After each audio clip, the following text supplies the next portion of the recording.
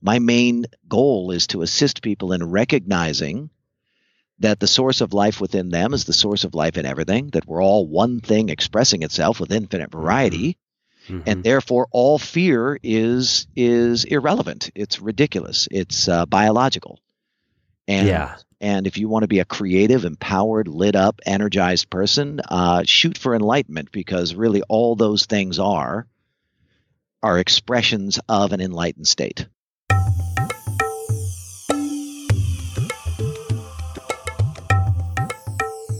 Hi, everyone, and welcome to the One Mind Meditation Podcast, where we interview teachers, scientists, authors, and passionate meditation practitioners. I'm Morgan Dix, and I'm delighted today to introduce my guest, Matthew Ferry.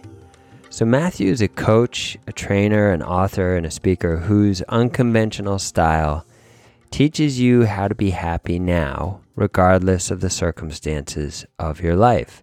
So for over 2 decades, he's coached and trained CEOs, top sales professionals, entrepreneurs, and Wall Street heavy hitters. He's taught them to thrive during chaotic and devastating circumstances. So in this interview, Matthew shares with us really the essence of his approach, a perspective that he calls enlightened prosperity, and how that relates to meditation. We really dive into his perspective and the foundational role that meditation plays and played initially in helping him develop this perspective. So I think you're going to find it really interesting. It's fascinating.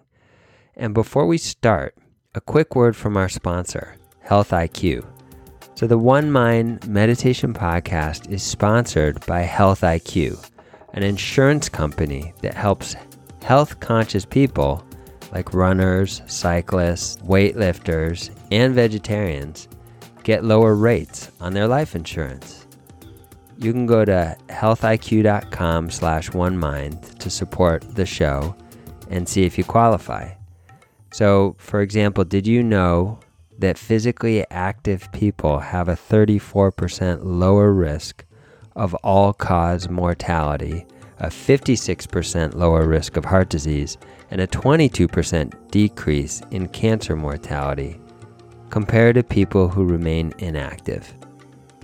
Amazing. So to see if you qualify, get your free quote today at healthiq.com/onemind, or mention the promo code ONEMIND, that's one word, ONEMIND, when you talk to a Health IQ agent.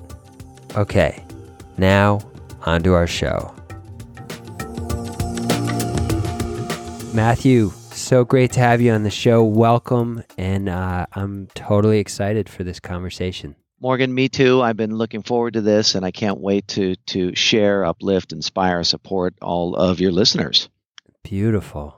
All right, well, I like to start every show by just taking a step back and asking, what set you on your path? Like, what got you started in the work you're doing? What events in your life kind of channeled you in the direction where now you're focused on this enlightened prosperity, and you're talking about mindset and quiet mind and how and if that relates to meditation? Well, meditation has been a very big part of my life. It really started in accidental meditation. I remember being 9 years old and I had asthma, and my mom used to build these sort of makeshift asthma tents. Yes. And, we'd have the humidifier humming, yes, right? And I'm reading a book, and I'm underneath this, I have this little bed underneath the table. And I had these mind-blowing experiences that it literally took me decades to even understand what was happening. But I would all of a sudden pop into reading my book, and it felt like my book was 100 feet below me. And I would be looking down this tunnel, and I would go into these states of just ecstasy and bliss and confidence and certainty. And Morgan, I never wanted to come out of it. I never wanted to come back. And, then boom, I'm back. And, at 9, I don't know what to make of it, so I'm burst into tears, and how, what is that? And how do I get back there? Yes. Yeah. And I would say that it wasn't until later in my life that I began to study different meditation techniques. I think probably the very first meditation that I ever got into was a technique that I was reading about to try and leave my body again. I was literally a crazy teenager trying to experience leaving my body and going to different places and all of that. Yes. But, I tried everything. I mean, I tried sex, I tried drugs, I tried being a rock star, I tried success. I made millions of dollars. I have been on stage in front of thousands of people. And I will tell you that not a single one of those things produces that extraordinary state of bliss and joy. And it wasn't until my 20s that I stumbled upon, a meditation technique. And all of a sudden I was like, whoa, here it is. Here's that thing. Right. And then I have son of a guy who was in the personal development industry. My father, Mike Ferry, he's probably the number one real estate sales trainer on planet Earth at this moment. Aha. Yes. And so, he was a seeker, but a seeker in his own way. I tended to skew a little more spiritual. He tended to skew a little more, business mindset, practical. But he was the first one who found an enlightened healer and exposed that guy to the whole family. And I was like, whoa, what is this? But I found this guy, Stephen Sadlier, who is an enlightened meditation teacher right here in Laguna Beach, California. Yeah. And I spent about 10 years on studying under him. And he was more of a Shakti Pat type of guy. Yeah. And it was the two of us in Tibet actually meditating when I went into that pervasive state of oneness and never came back. And then it was Dr. Hawkins, and it was like, oh my God, you can measure consciousness? What? I was always in business. We can measure sales, we can measure productivity, and now we can measure consciousness. Let's do it. Yeah. I've been studying the application of applied kinesiology, muscle testing, to consciousness and how it assists in discerning what is blocking the enlightened state. I've been studying that and working to perfect it now for 18, 19 years. And that really has led me to where I am. There's been times when I would meditate, and I was different than most of my teachers. My teachers wanted me to meditate for a set period of time, and my mind was just too restless, So I would just say, okay, as long as I take 3 long, slow, deep breaths with my eyes closed, that counts. I've meditated. Yeah.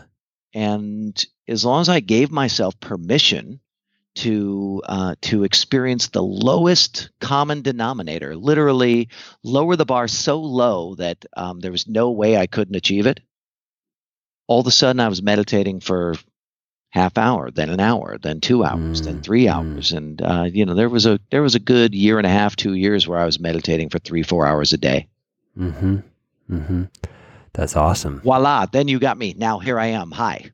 So you had this teacher, Stephen, you said his name? Stephen Sadlier. And so Stephen Sadlier, and you all went to Tibet. Can you tell me a little bit about that? How did you end up in Tibet? Did Stephen have a teacher? Was his realization self-arising? And then he just, because he was in this state experience, this unbroken state experience, he started to share that with you spontaneously, or did he have a teaching? No, Stephen, Stephen's probably like you and I, and probably like all of your listeners. His heart has just been pulled towards the spiritual state. He was actually teaching yoga to his friends at like 9 years old, 10 years old. I mean, this guy, he was a spiritual wackadoodle like the rest of us.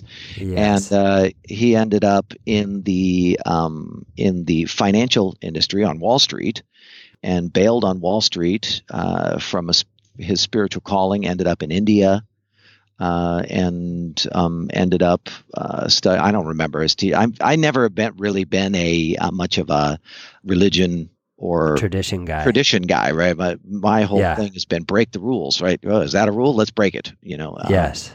And so he went and studied Shaktipat and then came home.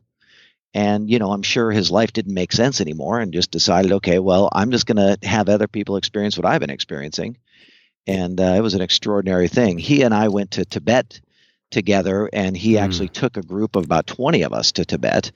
Wow. And that was just a fun thing that he was doing. Yeah. I mean, it really wasn't anything more than let's go, let's explore, sort of ancient spiritual places and let's meditate. Wow. And so that's what we did. And that's awesome. It was really, really cool. Yeah, I went and meditated for 17 days with him in Tibet. And then I had some speaking engagements in India, and I went and spoke in India for a week or so. And then came home, and life was never the same again after that. So something happened in Tibet, though. Yeah, well, all of a sudden, so I'm meditating. Yeah. And this is, I just, keep my fingers crossed for each of your listeners to have this kind of experience. Yes. We're meditating, and I think it's important to be with a teacher who is in this state.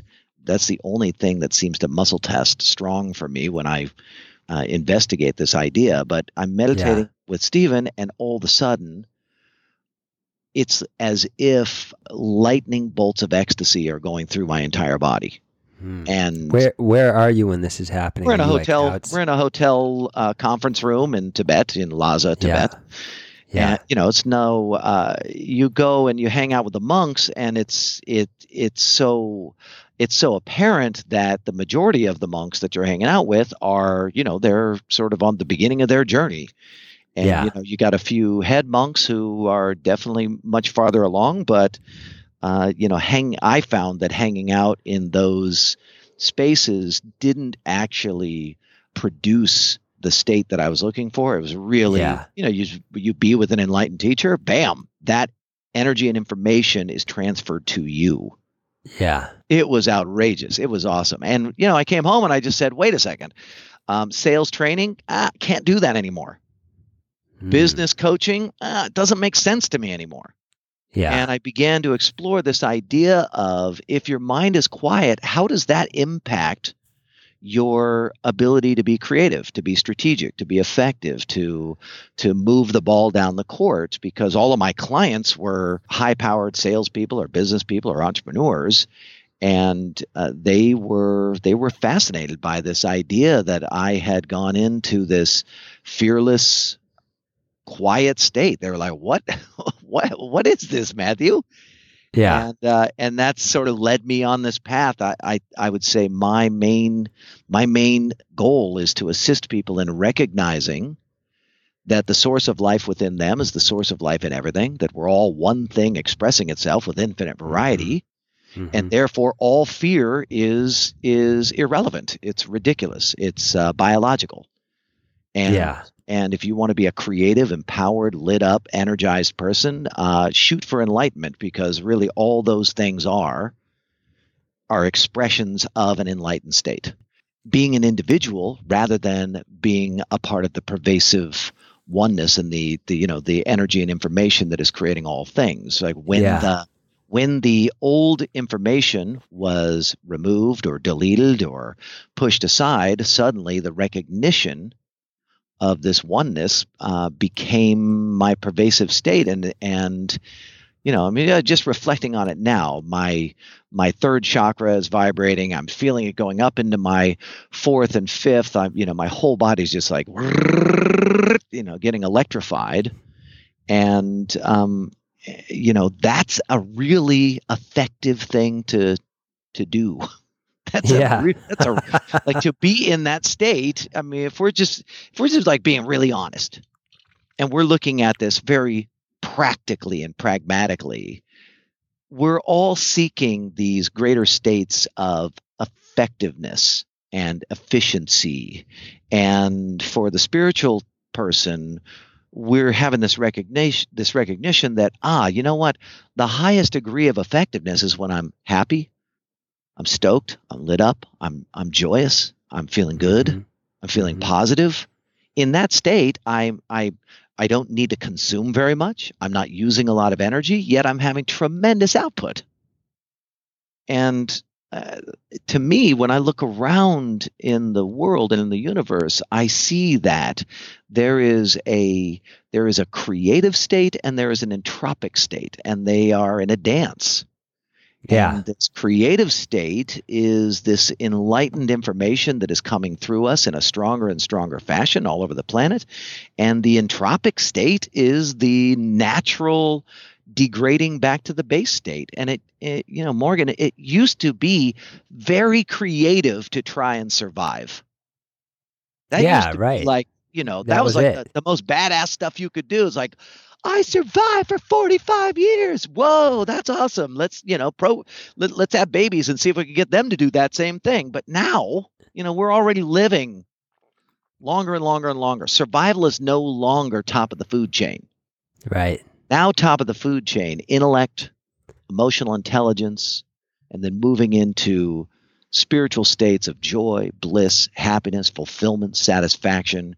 Now, all of a sudden, we're exploring completely new levels of organization, efficiency, and effectiveness as a species, or as an expression of that base state manifesting. Yes. All right. So let's talk about. So I want to hone in on some of these words you're using, because they're fantastic words, and maybe not. And I think you use them in a way to provoke new thinking, but I'm making an assumption. But that when you use the word enlightenment and then you talk about effectiveness and efficiency, that's a cool combination. That's an interesting milieu right there. And I know it's probably just your experience you're talking about. You're not trying, but pretty much. So say a little bit for the audience about the relationship between these things. So when you talk about information, say a little bit more about what you mean by that as it relates to enlightenment, as it relates to this experience. All right. Okay, cool. This is fun. So you had some information come into your experience that said, you should do a podcast. Yeah. And it would be really nice to pretend that was you. Right. But you can't identify where it came from. You don't know. You and I could make up a story, right? And that's really what religion and spiritual practice is. We just make up a story to try and fill in the gaps for this incredible experience that we're having. Yeah. But you don't know where the volition, the information came from. All of a sudden, there was this new vein of energy. Let's broadcast and tell people about meditation and how valuable it's been in my life. Yeah. And that information is a part of the. I'm gonna speak in scientific words, but don't even listen to me even remotely like I am a scientist, right? I'm trying to fill in the gaps too. So this is just the perspective that I have as I have gone into a state where my mind isn't bugging me with so much stuff. So now all of a sudden there's new things are available. And so as I'm operating in my life, I start to see that ideas and information is arising from some background state. You and I are nothing more than electrons and protons swirling in and out of existence. And the question is, what is that base state? I think that the base state is the creative force. Someone might call it God or universe or the Buddha state, or right, whatever. Call it whatever you want. Evolutionary impulse, some people call it. Yeah, there's some information that is coming forth, and there's information that's happening right now. Something encouraged you to ask a question. Yeah. Or another way of saying it is something asked a question, and you are both the something and the instrument. And then something is coming through me. And in your meditative state, you can begin to tap into that. And when you do, boom, your mind goes quiet. And when your mind goes quiet, suddenly new ideas, new information, new creative impulses come through. And the game, I find, is to recognize that it's not you and it is you. You are it, it is you. The goals, the dreams, the ideas are not yours. You are the goals, you are the dreams, you are the ideas. Those Yeah. things are just coming through, and you're the instrument, you're the expression. So Even the instrument is dualistic. I'm yeah. trying to figure out the Right. words to use to help Yes. you and me and our listener connect with this idea that you can't disconnect yourself from the evolution of the universe evolving into greater states of complexity and order. Yeah. So as the information is arising in my awareness in response to what you're saying, there's kind of what I'm seeing is this sense of a self that's unbound, unlimited, which is directly in response to what you're saying, is a sense that, okay, we tend to identify with ourselves as really circumscribed, really limited, and the information that comes through us, we tend to relate to as it's Morgan's or it's Matthew's. Matthew's conveying it and Morgan's receiving it. But you're suggesting, actually, no, that model, it's partial. It's completely partial. Yes, there's some truth to it, but in fact, there's a larger truth around it, which is unbound.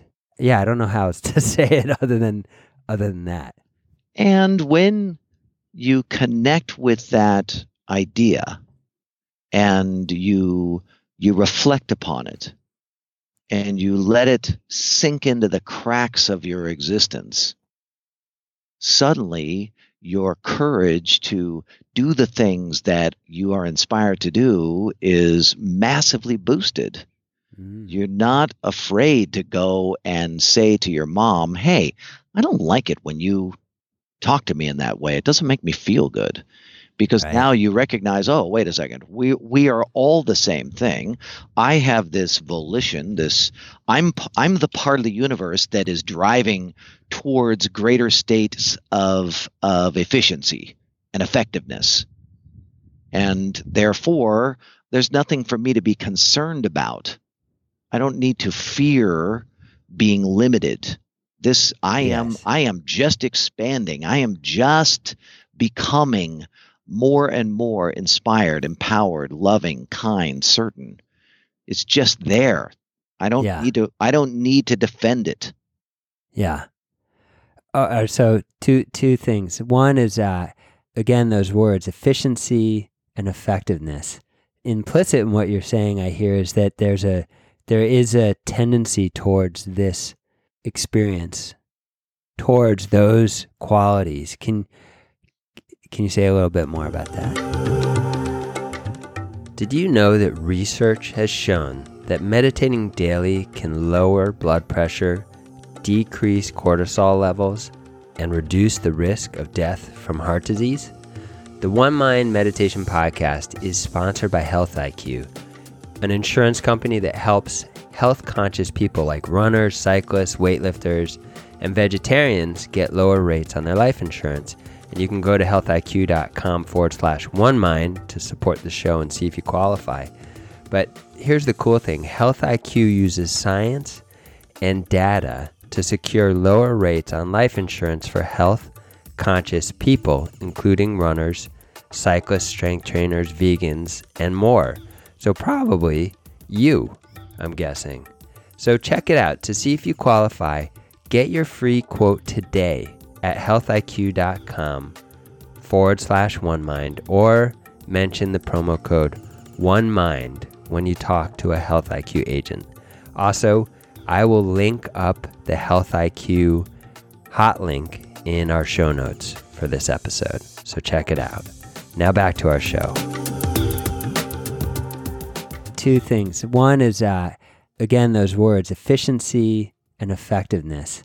Implicit in what you're saying, I hear, is that there is a tendency towards this experience, towards those qualities. Can you say a little bit more about that? I've done a tremendous amount of work on Wall Street, and I'm the secret weapon of many, many Wall Street CEOs, executives, Awesome. entrepreneurs, startups, etc. And part of what has been coming through me is this idea that we can transform, or it is being transformed. It's not even what we're doing. We can transform this idea that money is a greed-based situation, and we can begin to play with more empowering and effective concepts like money is a way to contribute and make a difference and do good for the planet.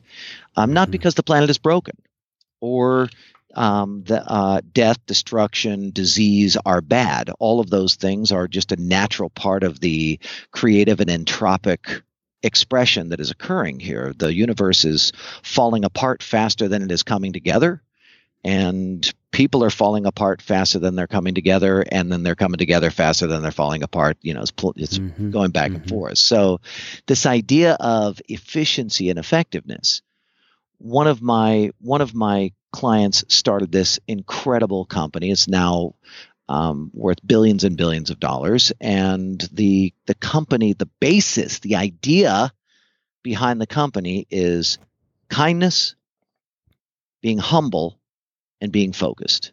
Everything in fact, it's in their documents with the government that the way that they pay people is by first trying to understand the degree to which they are being kind to themselves, to the other people in the company, and to the clients that they serve, and that their pay will start with that in mind.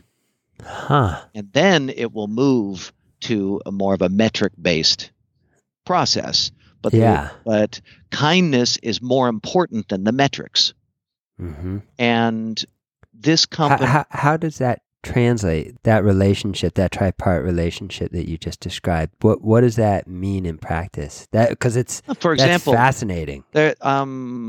So I coach many of the people in the organization, and there's a very specific person in charge of the culture, and his only job is to assist people in taking on the aspirational ideas of the company. So they don't think of it like, if you're kind, then you're right, and if you're not kind, then you're wrong. They don't think about it in that way. They recognize, they honor, they come from a more enlightened perspective, which is that life is not easy, it's unpredictable, it's jarring, etc. And the game that we're playing is learning how to flow, how to be graceful with the ups and downs, and to lean in the direction of kindness as an aspirational idea. And so this guy's only job is to basically make sure that everyone that gets hired into the company understands what the culture is, and they understand what they're getting themselves into. Because you can imagine, if you're a normal person, you're self-centered, you are greedy, you're afraid that other people are going to backstab you, you're spreading gossip, you're throwing temper tantrums to get what you want, you're manipulating. That's the normal way. Yeah. So if you come into a company like this and people are intentionally kind, you literally think to yourself, what are they trying to do? What are they, they're trying to manipulate me.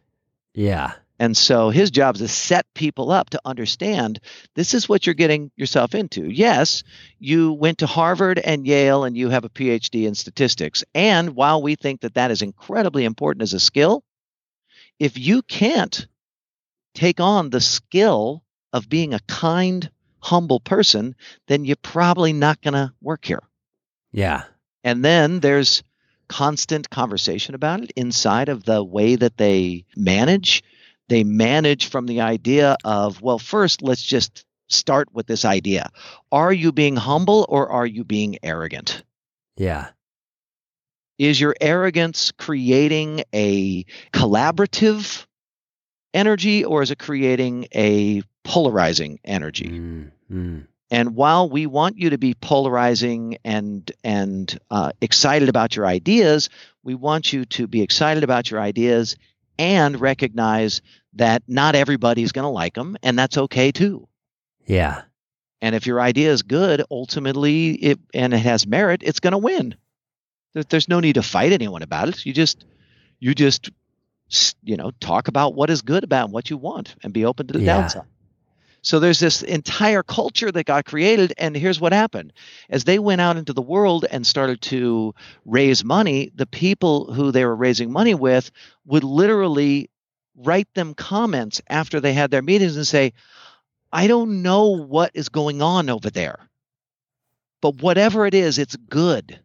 Something feels so good about being in the presence of your people.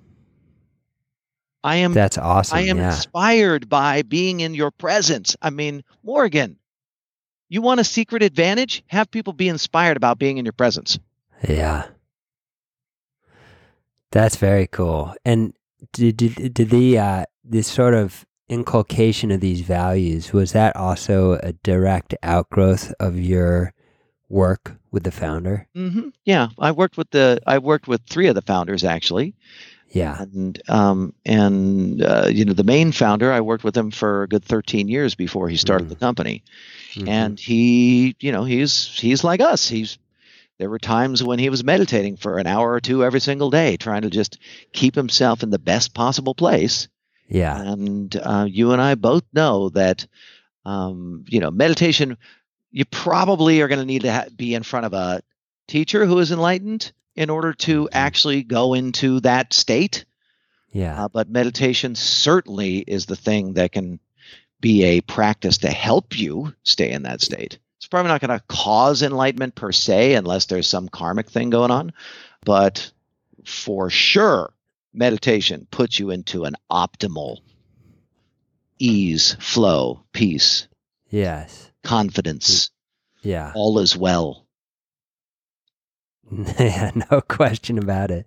So that's really interesting. And then how would you talk about, so a strong theme in my life and something that I'm always, and this is going back a little bit again, but I'm always compelled by, is this sort of the co-arising, the kind of co-creative space of consciousness. What happens when we come together? Because there's everything that you're talking about is inherently mysterious.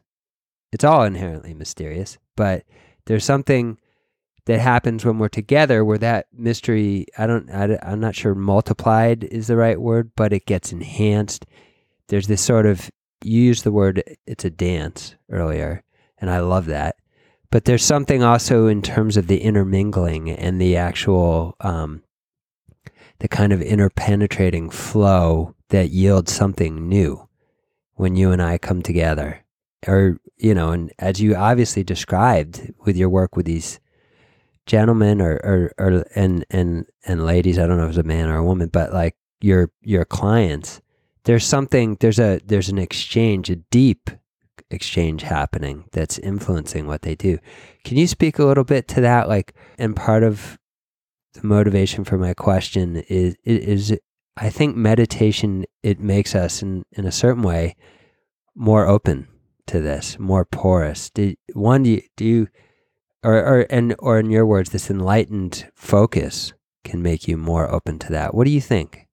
Well, yes. So I think that everybody who is seeking these kinds of states is going to do some kind of meditative practice, meditative or contemplative.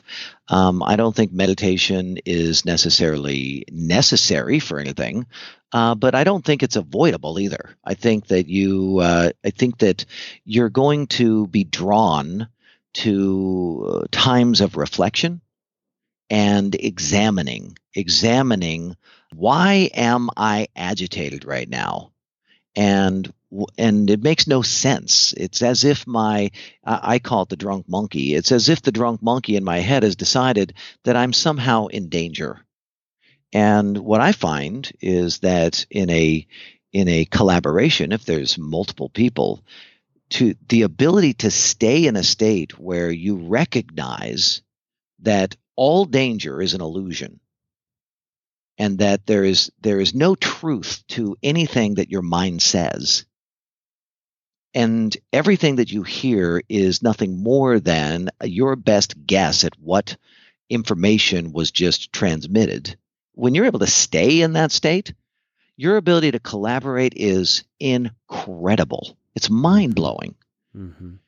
I have many of my students they're engaged in different kinds of projects and things that they want to take on. Maybe they have decided they want to leave their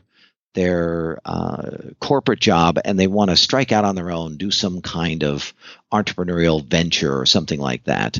And what I found is that finding your way to connect to enlightened perspectives, be it meditation, be it yoga, be it contemplation, walking your dog on the beach, having a reminder pop up in your calendar on a regular basis, right? Meditation really is a structure I find for connecting with those enlightened perspectives. When you do that,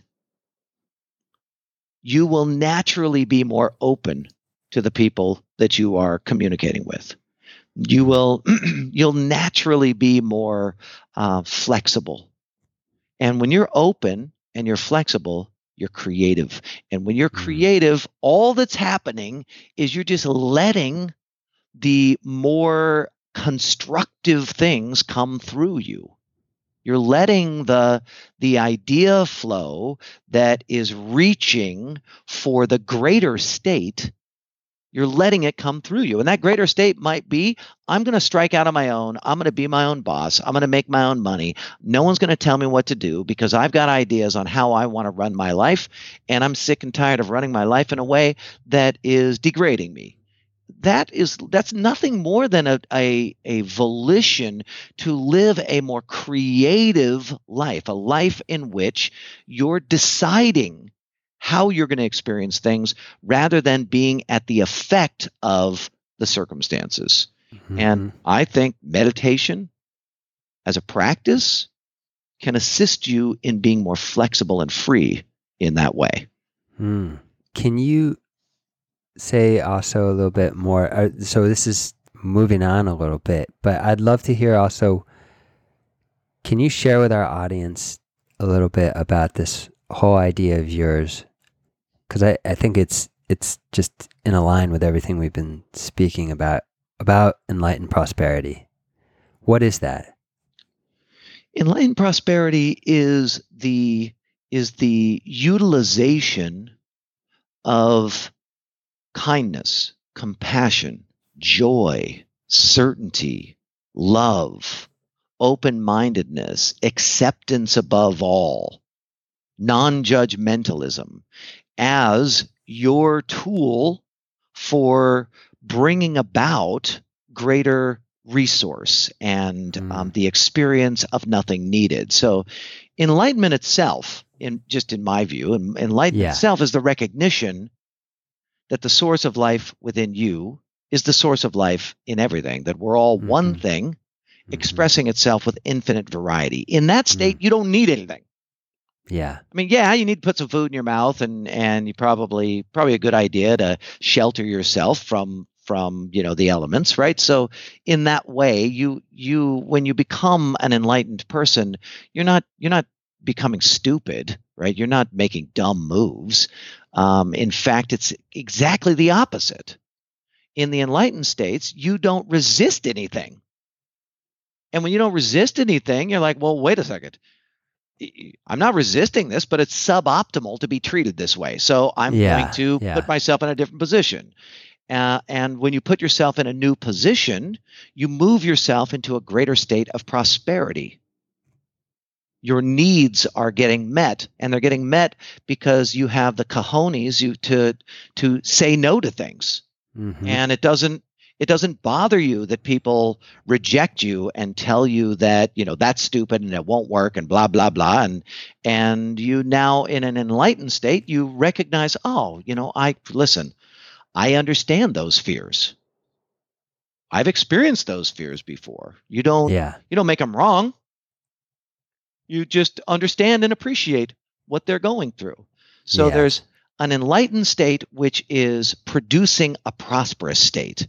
And if we look at the lore from the various traditions that speak about enlightenment, the lore is in the realm. It's in the realm of dogma, right? It's unfounded, unrelated ideas and truths, right? It's truths that have no evidence.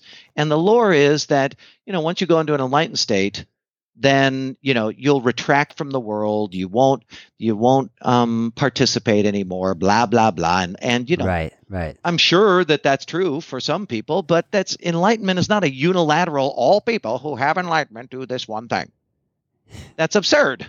Yeah. We're all a different expression of the same thing. We're all we're the grass on the lawn, and every blade is growing in its own way, in its own shape. There's no one way that it grows. Right. I just want you to know I'm with that. My teachers and I agree. My teachers and I, we clashed a lot. And we clashed because my natural state is, well, that's bullshit. How do you know?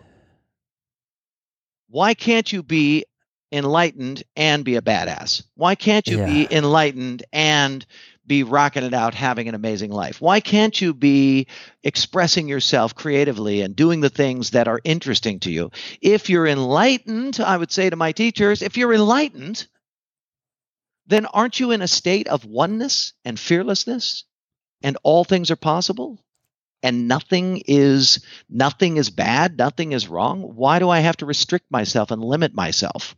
Then the natural thing that a student will say is, but what about attachment? And attachment is the exaggerated fear of losing an imaginary benefit.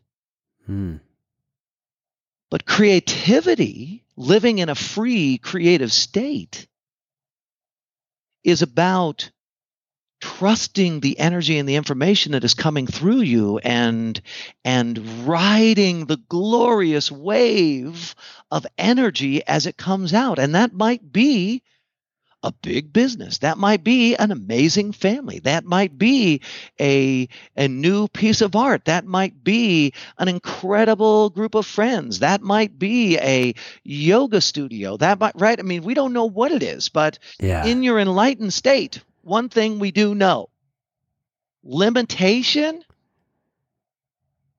not there. Yeah. And that leads to a pretty darn prosperous life when you are in an unlimited state and you don't need to make money. If I don't need to make money, I'll do whatever I want. And then if I'm trained effectively, then the things that I do will make money, right? If I'm not trained effectively, then being in an enlightened state is not going to have me suddenly perform effectively. There's a practicality to money, for example. Yeah. But you take a highly trained person in money, you help them to achieve enlightened states, and watch out. It is nuts what happens. That's interesting. The rules don't apply. My students and I, we call ourselves spiritual hooligans. We're a band of lawless, spiritually lawless, crazy people having fun. Yeah. Crazy people. Right. Crazy. Yeah. Crazy. Not meaning destructive. Yeah. Not destructive. Just unwilling to be bound by any code. Yeah, I was going to say not adhering to the social norms, maybe, including the spiritual norms. Well, yeah, that would definitely be included. Definitely. Right. You should see the crap that I get on Facebook. It's hilarious. Give us some examples. A person who says they're enlightened is clearly not enlightened. Oh, right. Really? Okay. Says who? Yeah. It took a lot of reflection for me and a lot of releasing to come to a place where I was able to admit what I was experiencing and not feel the natural repression of the dogma that surrounds this state. Mm-hmm. Mm-hmm. We are repressed. We're repressed by the very thing that we've been trying to achieve, and the repression comes from the way that people contextualize it and the rules that they Yes. hold. Right? There are no Yeah. rules. The rules don't exist. They're all in your head. So the game that I like to play is to challenge everything, and for me, the ultimate tool, the thing that just blew my mind, was when Dr. Hawkins came out with his methodology to utilize muscle testing, applied kinesiology, and discern the levels of consciousness. And for literally a decade, that's all I did was study that. And it really wasn't until actually I transcended that I was able to really accelerate everything for myself and for my students. So the way I think about it is like this. Anything that causes your body to malfunction is probably not effective to hold on to. So if I handed you some sort of radioactive material and said, why don't you just keep this in your pocket? You'd be like, no, Matthew, I'm not going to do that. Yeah. In fact, I don't even want it near me. In fact, I don't want to touch it. In fact, get it away from me now.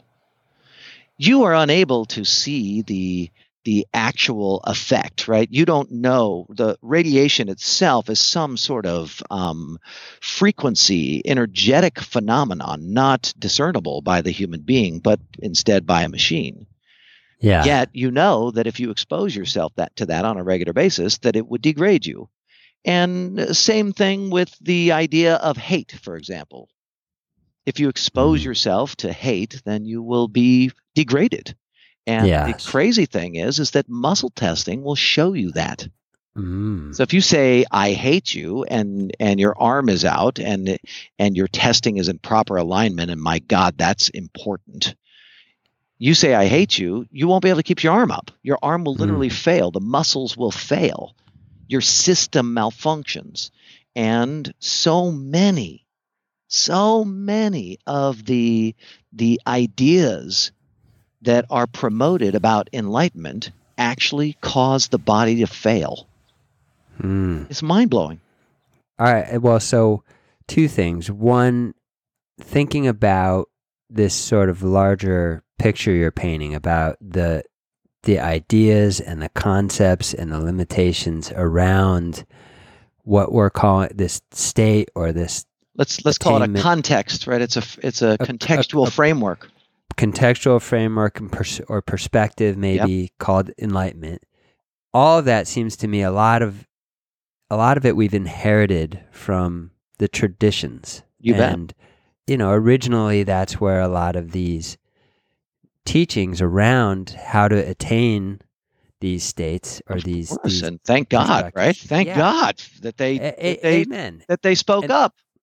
And they were appropriate, I think, for their times. Oh and my God, mind blowing, and so appropriate even for today. So much of it, right? But the question is, can you wade through the dogma? That's what I was going to say. Is like a lot of what we've inherited. I mean, these traditions emerged several thousands of years ago when humanity was, as you correctly pointed out in the beginning, was still very much everything was about survival. Totally. And so a lot of the ideas and a lot of the things that people were pushing against back then to transcend, they were ideas, they were concepts, they were things all related to the cultural and social milieus of the time. Whereas right now we're in it seems to me enlightenment, and this is implicit maybe in what you're saying, it's something that, and it sounds like your whole relationship is to it is a testament to this. It needs to be reinterpreted again and again and again.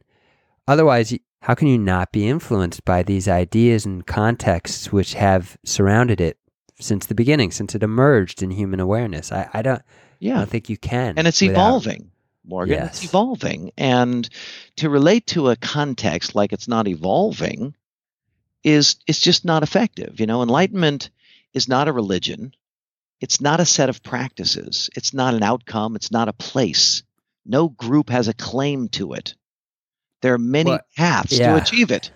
I was going to say it gets appropriated by different, interests, you might say. Yeah. But I would be surprised, like, because I think, And we all like to be validated. Even in your oh, enlightened state, it's nice to have someone go, dude, of it is course, so awesome to be in your presence and to experience what I experience when I am in your presence. I literally go into these states of profound happiness and peace. Hot damn, let's do some more of that.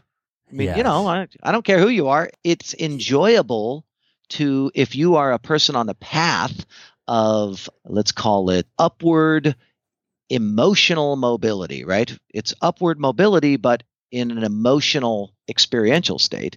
If you're on yeah. that path, then, knowing, getting substantiation from the environment is terrific. Not And attached to it. You don't care, yeah, but well, it's nice. you're a human being. That's right. You don't stop being a human being. Exactly. So of course, you need love. You need positive I mean, Exactly. those things don't. You create a situation where that happens. When you're in an enlightened state, you recognize that we're all the same thing expressing itself with infinite variety. So I'm just going to go find the variety that's interesting to me. Since there's no attachment, since none of it is right or wrong or good or bad, I might as well just find the things that continue to bring me up. Yeah.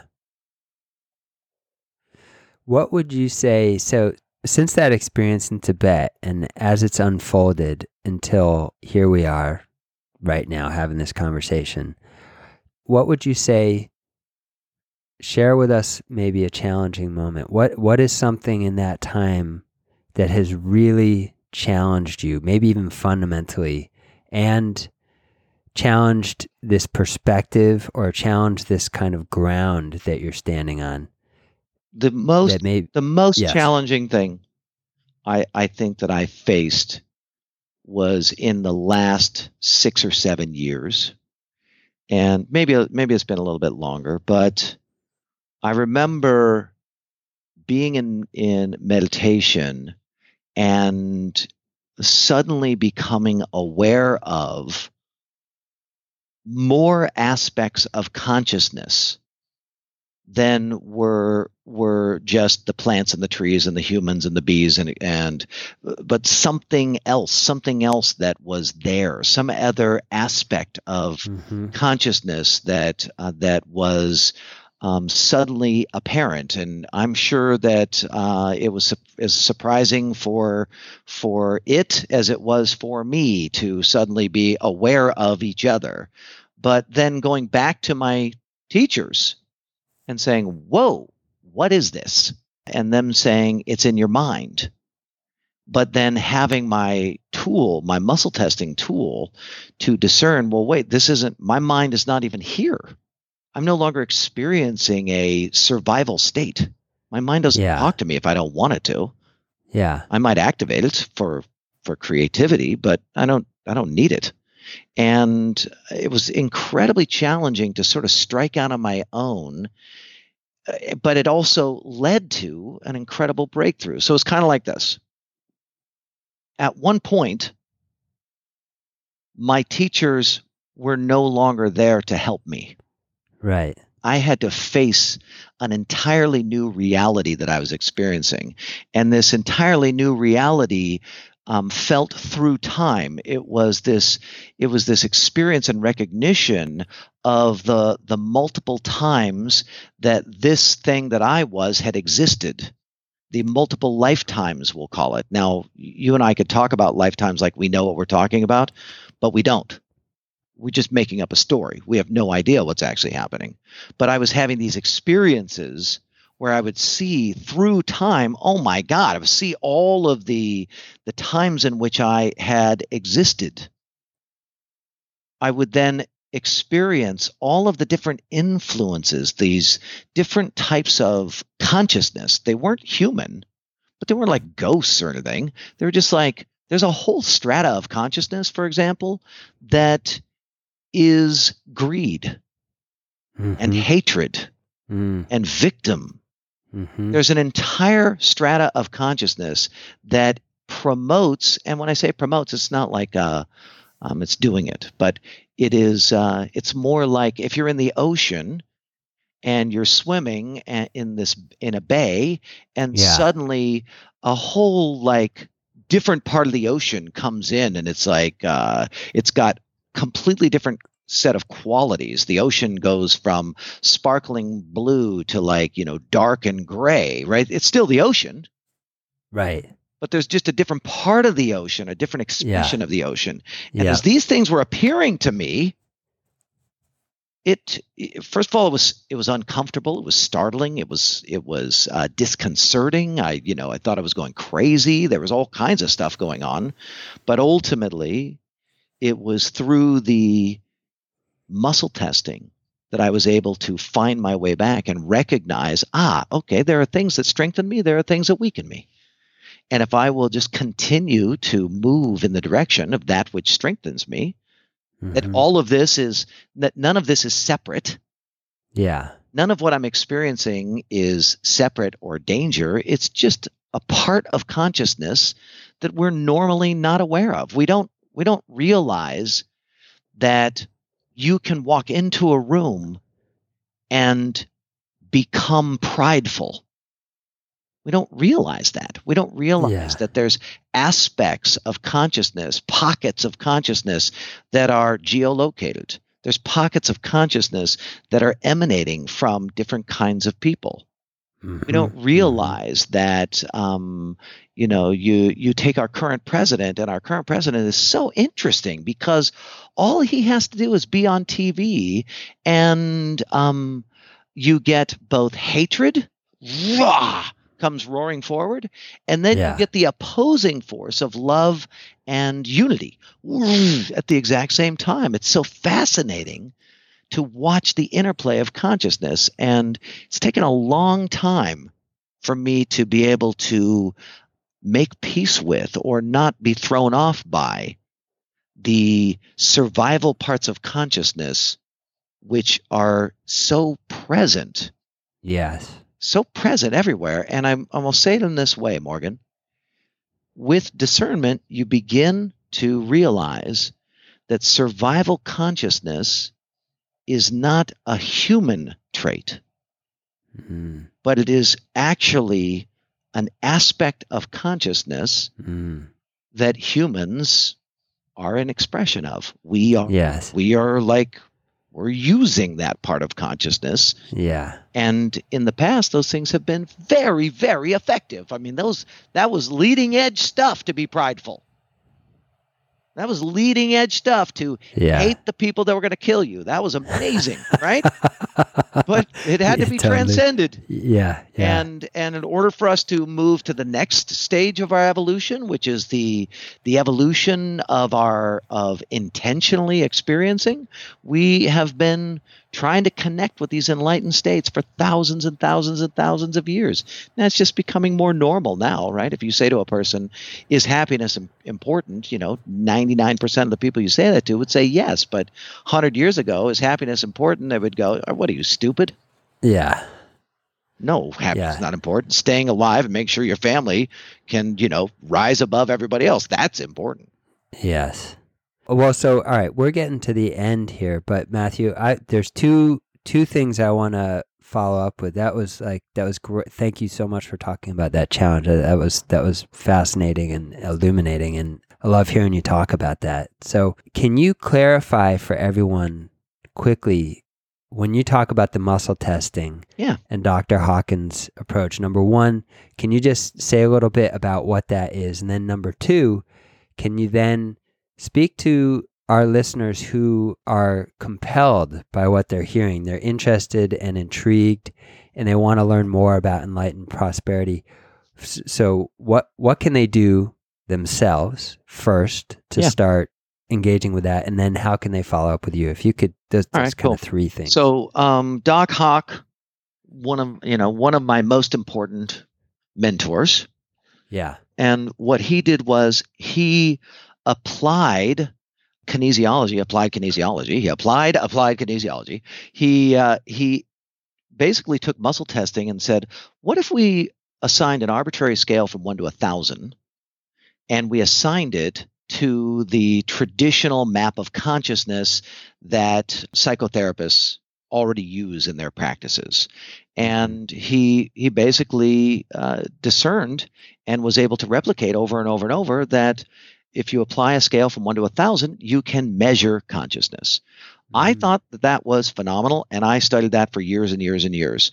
But ultimately, I felt like my mentor got caught up in a distortion. And the distortion that I believe that he got caught up in was that a strong muscle test meant that it was true, and a weak muscle test meant that it was false.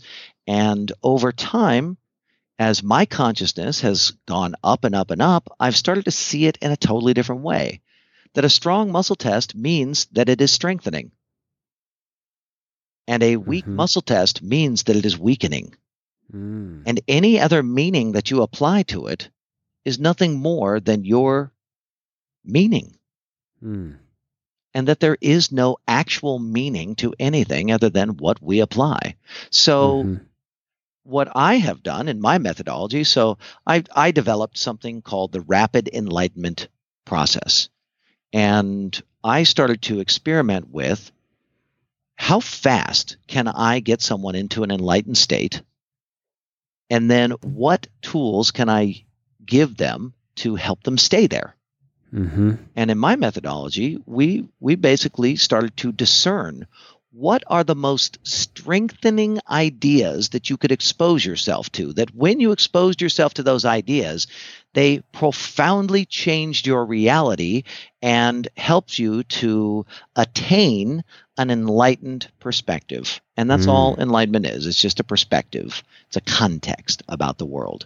So when I talk about muscle testing, that's all I'm talking about. I will say this for your listener. Muscle testing has been one of the most pesky things I have ever tried to master in my entire life. And it should not be taken lightly. It's not dangerous, but it is mentally vexing. And the body does not want to cooperate most of the time. And most of the statements that we use in the rapid enlightenment process cause the body to go into a protective state, because the statements themselves contradict the fundamental nature of most people's consciousness. And if the body is in a protective state, the muscle testing fails. So you have to be in a thriving state, which is like a state of rest. Yeah. And then you can do the testing. So that's that. If someone wants to continue to explore the ideas of enlightened prosperity, I've created a little website that they can go to, MatthewFerry.com/one-mind, all one word, all lowercase.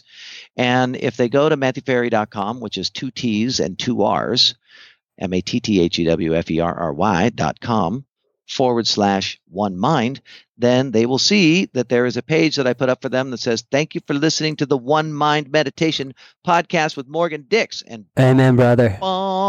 There are 3 free gifts for them there. The 7 Steps to Happiness and Success Game Plan. They are going to get the first 4 chapters of my new book, Quiet Mind, Epic Life, and a visualization that I created called the 10-10 visualization process, which I think that they will be stoked about. That's in a little audio for them to listen to, a little meditation audio. And I think that that's a great way to start. You can also go to my website. I just put out a new article that I think you'll dig called 10 Myths About Enlightenment. Nice. And I think that it'll be fascinating and potentially perplexing, even some of the ways that I think about it. My goal is to break the rules. That's awesome. So everybody, I am going to link all of this up in the show notes as well. So you can find the link that Matthew's talking about, MatthewFerry.com/one-mind. Over on the show notes for this episode. You can go there right now yourself. I encourage you to do that. Pick up these free gifts that Matthew and his team have put together for you. Check it out if you're inspired by what you've heard today. I certainly am. I hope you check it out. And Matthew, this was awesome. Thank you so much for joining us, and I hope we'll get a chance to talk again soon. Okay, my friend. Well, thank you for having me on the show, and thank you for listening to all the listeners. I hope you enjoyed my interview with Matthew Ferry. If you enjoyed the show, I encourage you to head on over to the show notes and follow the links over to his website. And there you can pick up all the free gifts that Matthew is talking about. Just head on over to aboutmeditation.com and visit the show notes for this episode. And if you did enjoy the show, will you leave us a rating and a review on iTunes? I cannot emphasize enough how helpful that is for us in terms of getting introduced to new meditators. That is really just a massive help for us. So head on over to iTunes if you're inspired, and please leave us a rating and a review. And so today we're going to end with a quote, and this one is from the Rigpa Glimpse of the Day, and it goes like this: whatever thoughts and emotions arise in meditation, allow them to rise and settle like the waves in the ocean. Whatever you find yourself thinking, let that thought rise and settle without any constraint. Don't grasp at it, feed it, or indulge it. Don't cling to it, and don't try to solidify it. Neither follow thoughts nor invite them. Be like the ocean looking at its own waves, or the sky gazing down on the clouds that pass across it. You will soon find that thoughts are like the wind. They come and go. The secret is not to, quote, think, quote, about the thoughts, but to allow them to flow through your mind while keeping your mind free of afterthoughts.